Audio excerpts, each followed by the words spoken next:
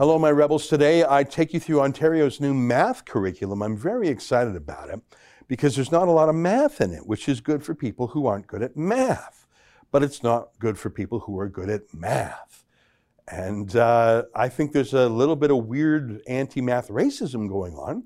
If you wonder what the heck that could do with anything, well, I'll tell you, I'll show you, I'll quote from the curriculum itself. You're not going to want to miss this, but let me encourage you to get the video version of this podcast because I literally take you line by line through the curriculum, and I don't think you're going to believe me if you just hear me read it on a podcast. I want you to see with your eyes the curriculum from which I read.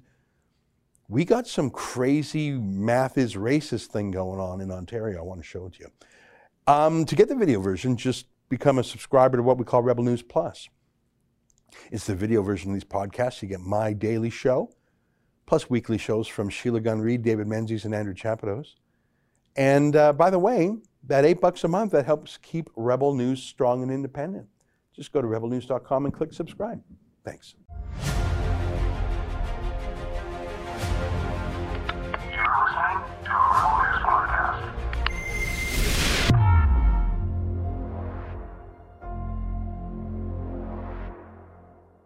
Tonight, Ontario has decided that math is racist, so like spelling, geography, and history, they're pretty much taking it out of classes.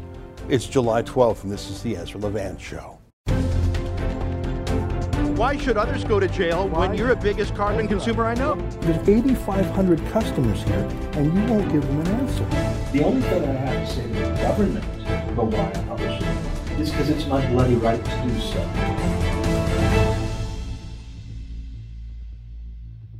Hey, can I show you something? This is Canada's national team in the Math Olympics. That's a thing. Smart kids. Thomas Guo from Markham, Michael Lee from Toronto, Eric Shen from Toronto, Zixiang Zhou from London, Ontario, David Tang from Toronto, and Edgar Wang from Westmount, Quebec. Here's a team that was specifically for girls to encourage young women to go into math. This is their team. It's more diverse. Anna Krokine, and then Elaine Liu, Jennifer Wang, and Emily Zhou. Now, I've checked other years for this same team. The demographics are about the same. Can I say it? It's mainly Chinese kids. I mean, that's just a fact. Why? I have some theories, none of which are racist. A lot of these kids come from immigrant families who take a very keen interest in their kids' education, who came to Canada for opportunity, and they're not going to let their kids just slough it off. No gender studies or vegetarian studies for their kids. No just playing video games and smoking pot all day. Study, study, study, make the family proud. It's that immigrant mentality. I think that's part of it. I think another part that's related is if you immigrate to Canada, maybe your English isn't so strong. It's not your first language. So perhaps math is something that you can excel at no matter what your native tongue is. And a related answer, and I think this is important, is math is not subjective. You either know the answer to a math question or you don't. There's no wiggle room. There's no favoritism. It's a pure meritocracy. Other things in life aren't. It's about who you know, not what you know. Does anyone believe that Justin Trudeau would be our prime minister now if he didn't have the luck of being Pierre Trudeau's son? Math doesn't work that way. You know it or you don't. So those are three theories as to why Canada's math teams are overwhelmingly Asian. Frankly, I'll tell you that out of ethnic pride, I had hoped to see a Jew on one of those teams, but I guess it wasn't to be. This does cause some policy issues in places that care about race-based outcomes. One of the most racist places in the world these days are universities. So whether this is nurture or nature, it's happening. Asian kids are great at math and science. So if you're a school that insists on checking people's race and having racial proportions in the name of affirmative action or whatever you're doing, whatever you're calling it now, you're going to have to discriminate against Asians. It happens like crazy in elite schools. California is the worst. They explicitly penalize Asian kids. They make them have to have much higher test scores to get into school. You know, they used to do that to Jews too, even here in Canada. About 70 years ago or so, They limited the number of Jewish kids who were admitted to, for example, McGill for the law school and the med school. Now they're doing that to Asians. My point is, math isn't just not racist. Math is anti-racist. Math is where you can go for a refuge from racism. Because math doesn't care if you're black or white or Asian or Jewish or Gentile or whatever. It is a meritocracy. So imagine saying that math is racist. Well, if that idea is new to you, you haven't been paying attention. Focusing on the correct answer in maths is racist. That's from the Times of London. That's the theory. It's not just some crackpot pundit who's saying that. It's part of a massive program bankrolled in part by Bill Gates, of course, to racialize math instruction. Here's how the Times Union describes it. They say, objectivity is particularly toxic, and practices that perpetuate and reinforce objectivity must be dismantled. Focusing on the right answer can lead to underdeveloped reasoning skills and a failure to grasp the complexities of math. Consistent with this, perfectionism is to be dismantled, as it also places too much value on getting it right. The notion that new learning comes from the teacher is a paternalistic, power-hoarding method to perpetuate white supremacy. That's a pretty good summary of it. They're criticizing it, but that's a great way to sum up this new math business. Now, let's stop for a moment to remind you why math is important. Not for everyone, I acknowledge. I mean, if most people don't know math, the worst that's going to happen is, I don't know, they don't know how to live within a budget or how to do their taxes, or they don't know how to count their change, or they get bamboozled by some payment plan, or don't understand their credit card interest, for example. But if you're trying to be excellent in math, like those math Olympians who are not even that great, but just really good, so maybe you can get a certain job in engineering or architecture or something. If you get it wrong, you could have a high-rise fall down or a bridge fall down. In fact, that's the story behind the iron ring that engineers wear. It's allegedly made from the steel of a bridge that fell down because of bad math. It's like an airline pilot or a brain surgeon. You want the best person, no matter if they're male or female or whatever their race. Please don't mess around with those things, okay? Which brings me to the atrocious government of Ontario. We already know they don't care about schools. I think they're the last jurisdiction in North America to still ban children from going to schools in person, using the pandemic as the excuse. Seriously, they're on Zoom calls all day. No schools, no kids' sports. And it's not even certain that'll end this September. Kids who have the lowest mortality rate for this virus are being punished by the lockdown itself in Ontario. And the biggest children's hospital in Ontario says it's causing an epidemic of depression and suicide, but the Ontario Conservative government doesn't give a damn.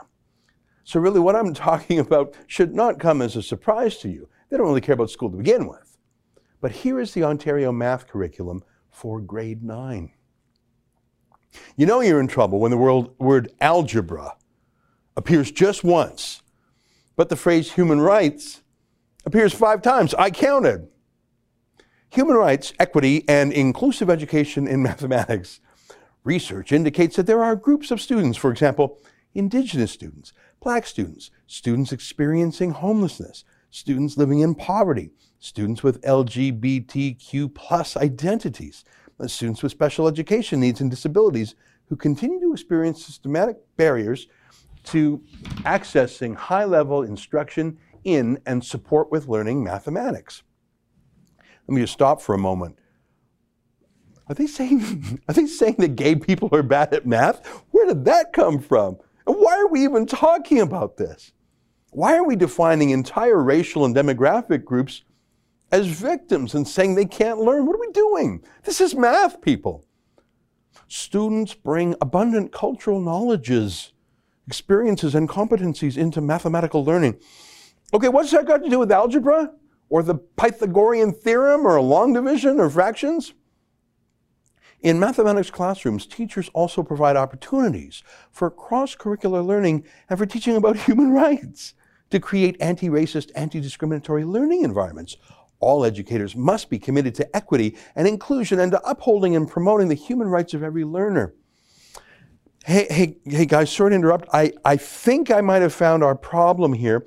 I think I might have found out why all these victim groups are doing so poorly in math. I think it's because we're not teaching them math. Challenging Eurocentric ideas about learning mathematics is key to a CRRP approach, that's cross-cultural or something, in an anti-racist and anti-discriminatory environment. Teachers know that there is more than one way to develop a solution, and students are exposed to multiple ways of knowing and encouraged to explore multiple ways of finding answers. I'm going to send all those Chinese kids a stern letter for them to stop using Eurocentric ideas about math. Put aside all the BS language for a moment. This is where it gets real. Look at this. An equitable mathematics curriculum recognizes that mathematics can be subjective. Mathematics is often positioned as an objective and pure discipline. However, the content and the context in which it is taught, the mathematicians who are celebrated, and the importance that is placed upon mathematics by society are subjective. Mathematics has been used to normalize racism and marginalization of non-Eurocentric mathematical knowledges. And a decolonial, anti-racist approach to mathematics education makes visible its historical roots and social constructions. The Ontario Grade 9 mathematics curriculum emphasizes the need to recognize and challenge systems of power and privilege, both inside and outside the classroom, in order to eliminate systemic barriers and to serve students belonging to groups that have been historically disadvantaged and underserved in mathematics education. But they said math is subjective. That is not correct. 2 plus 2 is not 5. There's no wiggle room. I don't know why they're doing this. One answer, for real, is anti-Asian racism. Stop the kids who keep getting the right answers from winning all the time. I really think there's a lot of anti-Asian racism involved. Another reason is it's easier for the teachers. It's easier to teach this political BS than to teach calculus. That's tough. It's easier to mark and give out grades. You just hand out marks based on feelings, not on achievement. Hey, can you do me a favor? If any graduate from this curriculum wants to design a bridge or a high-rise, can you stop them? Stay with us for a moment.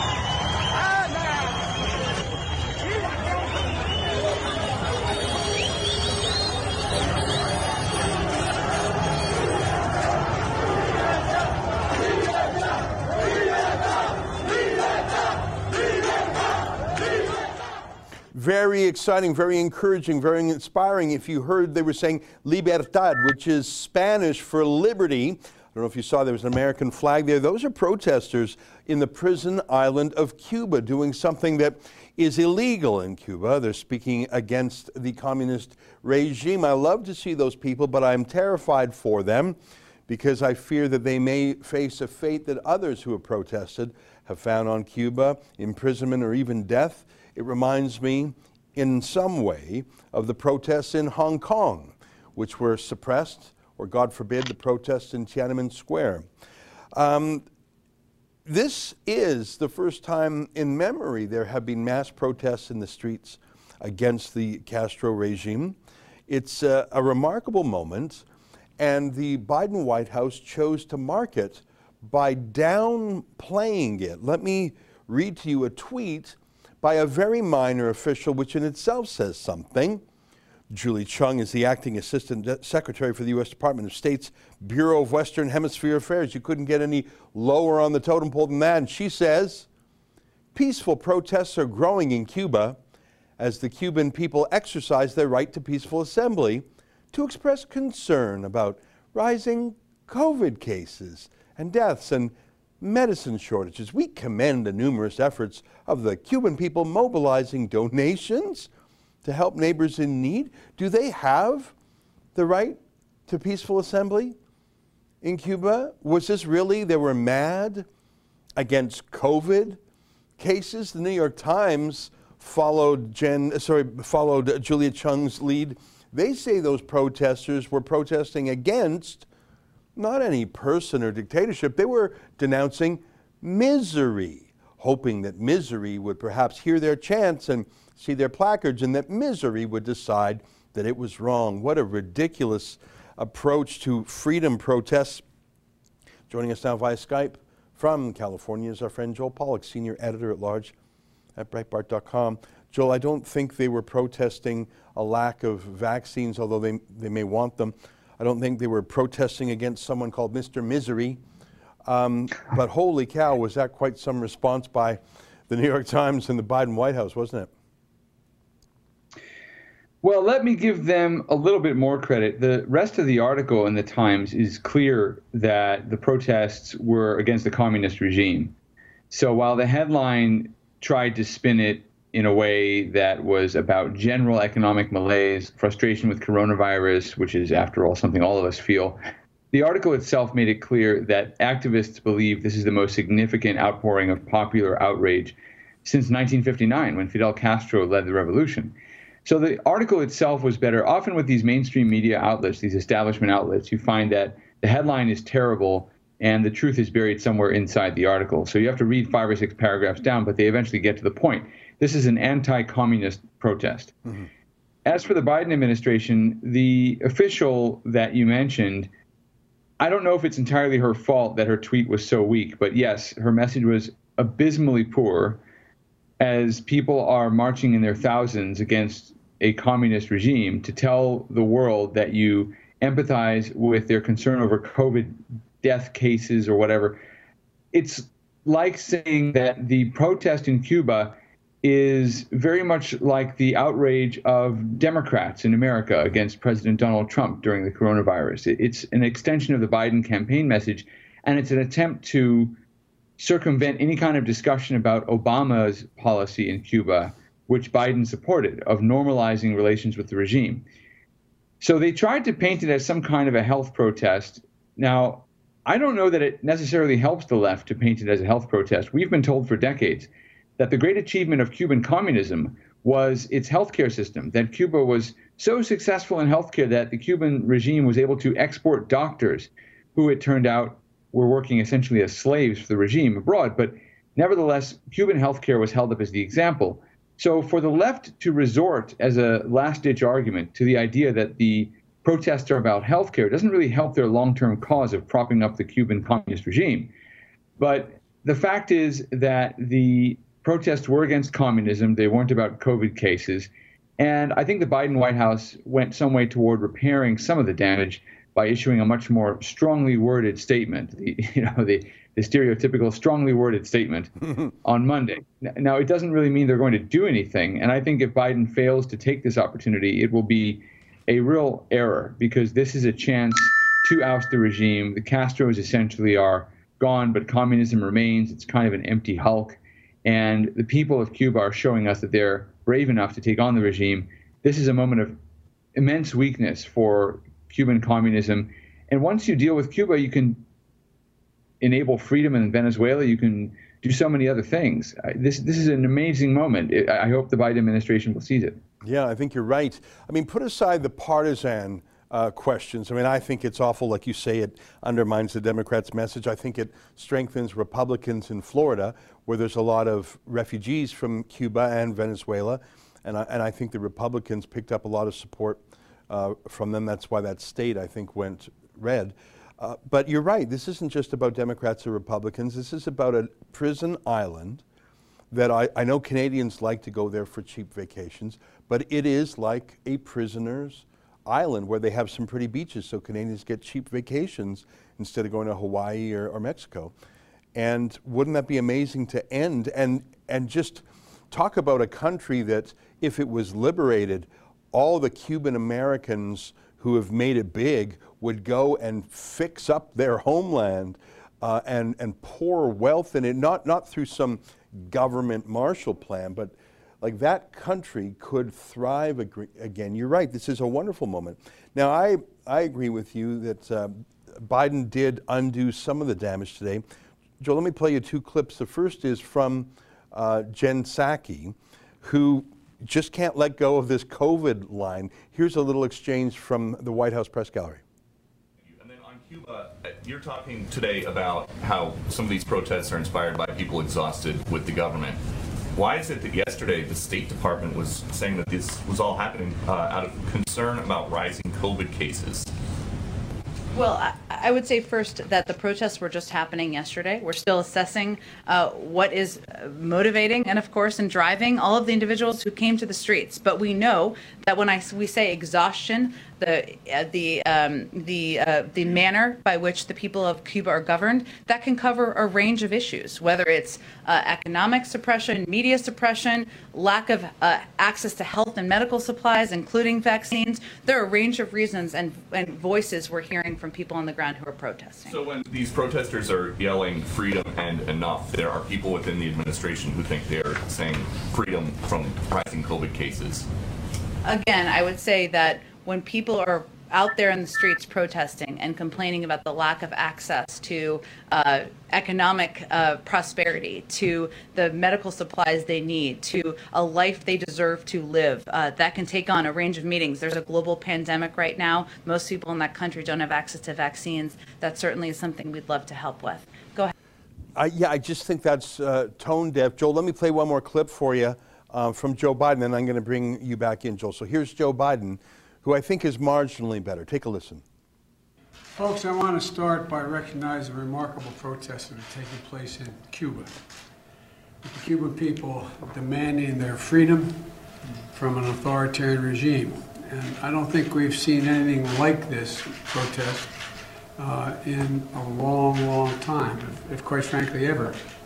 The United States stands firmly with the people of Cuba as they assert their universal rights. And we call on the government of Cuba to refrain from violence and their attempts to silence the voice of the people of Cuba. So I was just taking some notes there, Joel. Joe Biden called Cuba an authoritarian regime and called on the government to refrain from violence or silencing the voices.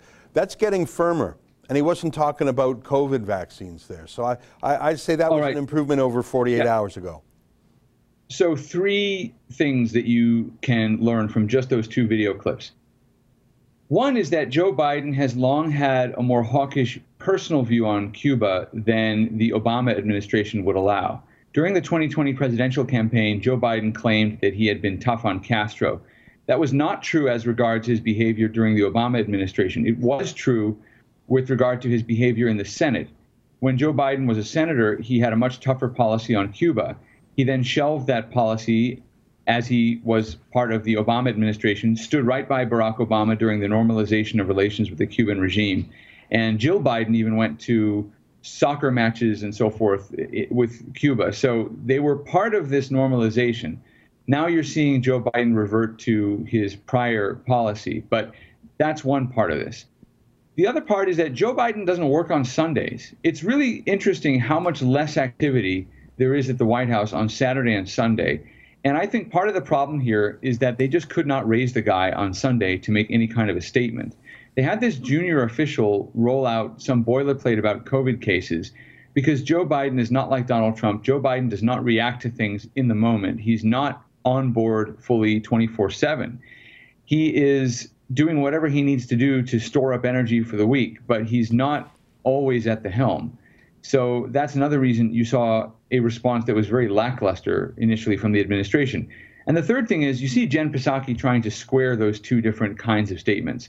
On the one hand, about COVID cases on Sunday, and then on Monday talking about freedom and the right to protest and so forth. And what she says, if you watch the whole briefing, is that President Biden's constantly being briefed about this or that. She's constantly at pains to reassure the reporters that Biden is being told about everything. Her language implies that he's not really running most things. And I'm not making a statement necessarily about his mental capacity and that kind of thing, but I do think the Biden administration is run by committee, that there are people at a senior level, many of whom are veterans from the Obama administration, like Psaki, like Susan Rice, people from the Clinton administration, both Clinton administrations, Clinton administration that would have been if Hillary had won, and of course, Bill Clinton's administration. I think people are sitting around and they bat these issues around. And I do think there's a reluctance among some of the people in the room to acknowledge that Obama's outreach to Cuba was a failure. The demonstrators in the street are telling the world that the regime itself is the problem.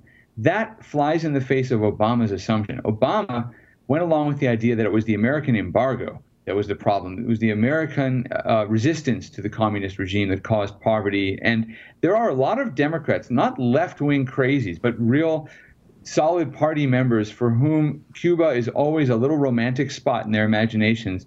They want to preserve the idea that socialism can work in some place, maybe if you have nice weather, let's say, not like Russia or something. And they want to hold on to the idea that it's only because of American intransigence that Cuba has suffered and failed. This is the reason that Psaki is dancing around when you see Peter Doocy of Fox News ask her those very direct questions. She's trying to square the two different statements Sunday to Monday, but she's also trying to represent a very divided group that is making the key decisions in the Biden administration. Very interesting. And you're so right. I mean, we're used to Donald Trump. You know, he would play a few rounds of golf throughout the year, but other than that, I don't think he ever took a vacation. He would never vacations. Like No. he just didn't.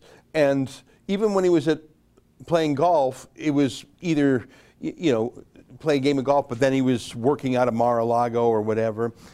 And you know he was writing his own tweets. I think we all know that. So and those never stopped. And you could even see when he got up and went to bed, because you know that's when the tweets stopped or started again. The guy was never off. He was never low energy. I mean, he invented that phrase, high energy, low. He called his critics low energy.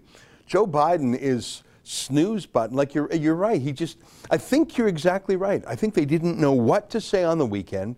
They knew they had to say something, and so they rolled out the lowest key person they could just to avoid. I don't think it's going to work. I don't think you can be the president of the United States of America in these crazy times and work a 35-hour work week. Yeah, Donald Trump would combine his leisure activities with his work, so he never really took a vacation. He'd play around with golf and go right back to work. He doesn't seem to need much sleep either. But one thing is certain, he was absolutely clear about the need for freedom in Cuba and Iran and other places. Another thing that's also interesting that a lot of Americans are noticing is that the Cubans are marching with the American flag, as are demonstrators in Hong Kong and demonstrators in Iran when they can. And it's interesting that the American flag is still the freedom symbol for people who are oppressed around the world. Our own elite doesn't seem to think so. You know, some of our Olympic athletes don't want to stand for the anthem, and some of our highly paid professional athletes want to kneel when they fly the flag at a football game. But the people who really care about freedom still believe in the American flag. It's very interesting. Yeah, I think it was the New York Times just the other day saying the American flag is now a divisive symbol. They had this whole story about how only sort of hicks and hillbillies fly it, but I don't think those are hicks and hillbillies in Havana or Hong Kong or other places like that. You know, you just said something, and I've just been thinking about it, that Jen Psaki is going to lengths to assure reporters that Biden's being briefed on things.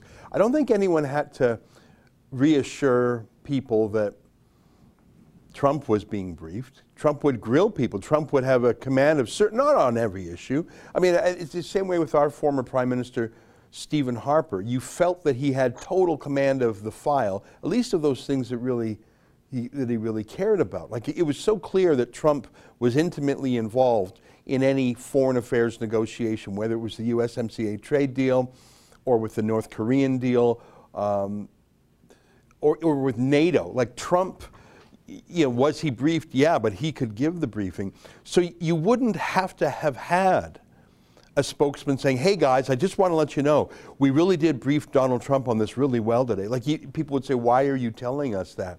The fact that Jen Psaki has to reassure people is in fact the strongest proof that it's not happening. I don't know, I'm just worried about it, and you're right.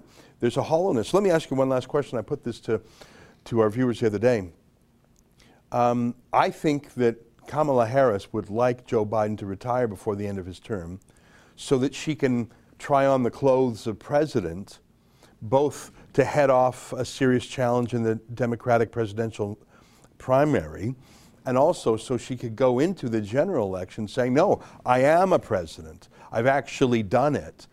So you don't have to try hard to imagine it. You've seen it. How about that tension in the White House? I know some pundits say there's tension between Team Harris and Team Biden. Do you think that's just gossip, or do you think it's real? I don't think the tension is between Team Harris and Team Biden. I think it's between Team Harris and the Democratic Party. The Democratic Party wants Kamala Harris to know that she works for them, that they're the ones who put her in power. It's not even Joe Biden. She was selected to add to the ticket, but she ran a terrible campaign. She was on a road to political oblivion. She is supposed to do what the party tells her to do.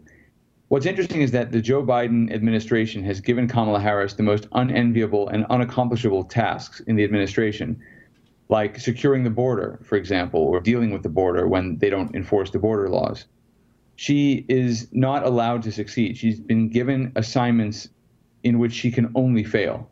And that's interesting. That's not necessarily a Biden decision. Initially, I think the approach to her was to give her no particular portfolio, so she looked like she could train for the job in general. She could attend every meeting, look over his shoulder. She looked more like a president in waiting. But then she got this border job. She started getting other jobs as well, which are very specific and particular and which cannot be done well. They just can't. So it looks to me like someone in the Democratic Party or in that Politburo, for lack of a better term, that's running the administration, somebody decided she was getting too big for her britches, and they have decided to undermine her by giving her assignments that make her look bad. She knows she's getting the worst assignments. Now you're seeing leaks to the press that her staff are unhappy. I think Kamala Harris would love Joe Biden to step down because it is the only way that she will gain some leverage in this situation. I don't know that she's a shoo-in for 2024, even if she is the president running for re-election or for election, I guess, since she won't have been elected at the first term. But it depends on what happens in these midterms. I think if the Biden administration loses one or both houses of Congress, I think that not even Kamala Harris is going to be able to save the party, and there will be a primary challenge. They'll look for another stronger candidate. Very interesting.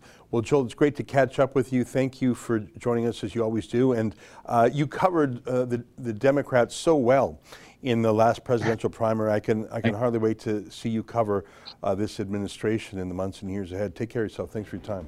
Thank you. All right, there you have it. Joel Pollak, Senior Editor-at-Large of Breitbart.com. Stay with us. More ahead.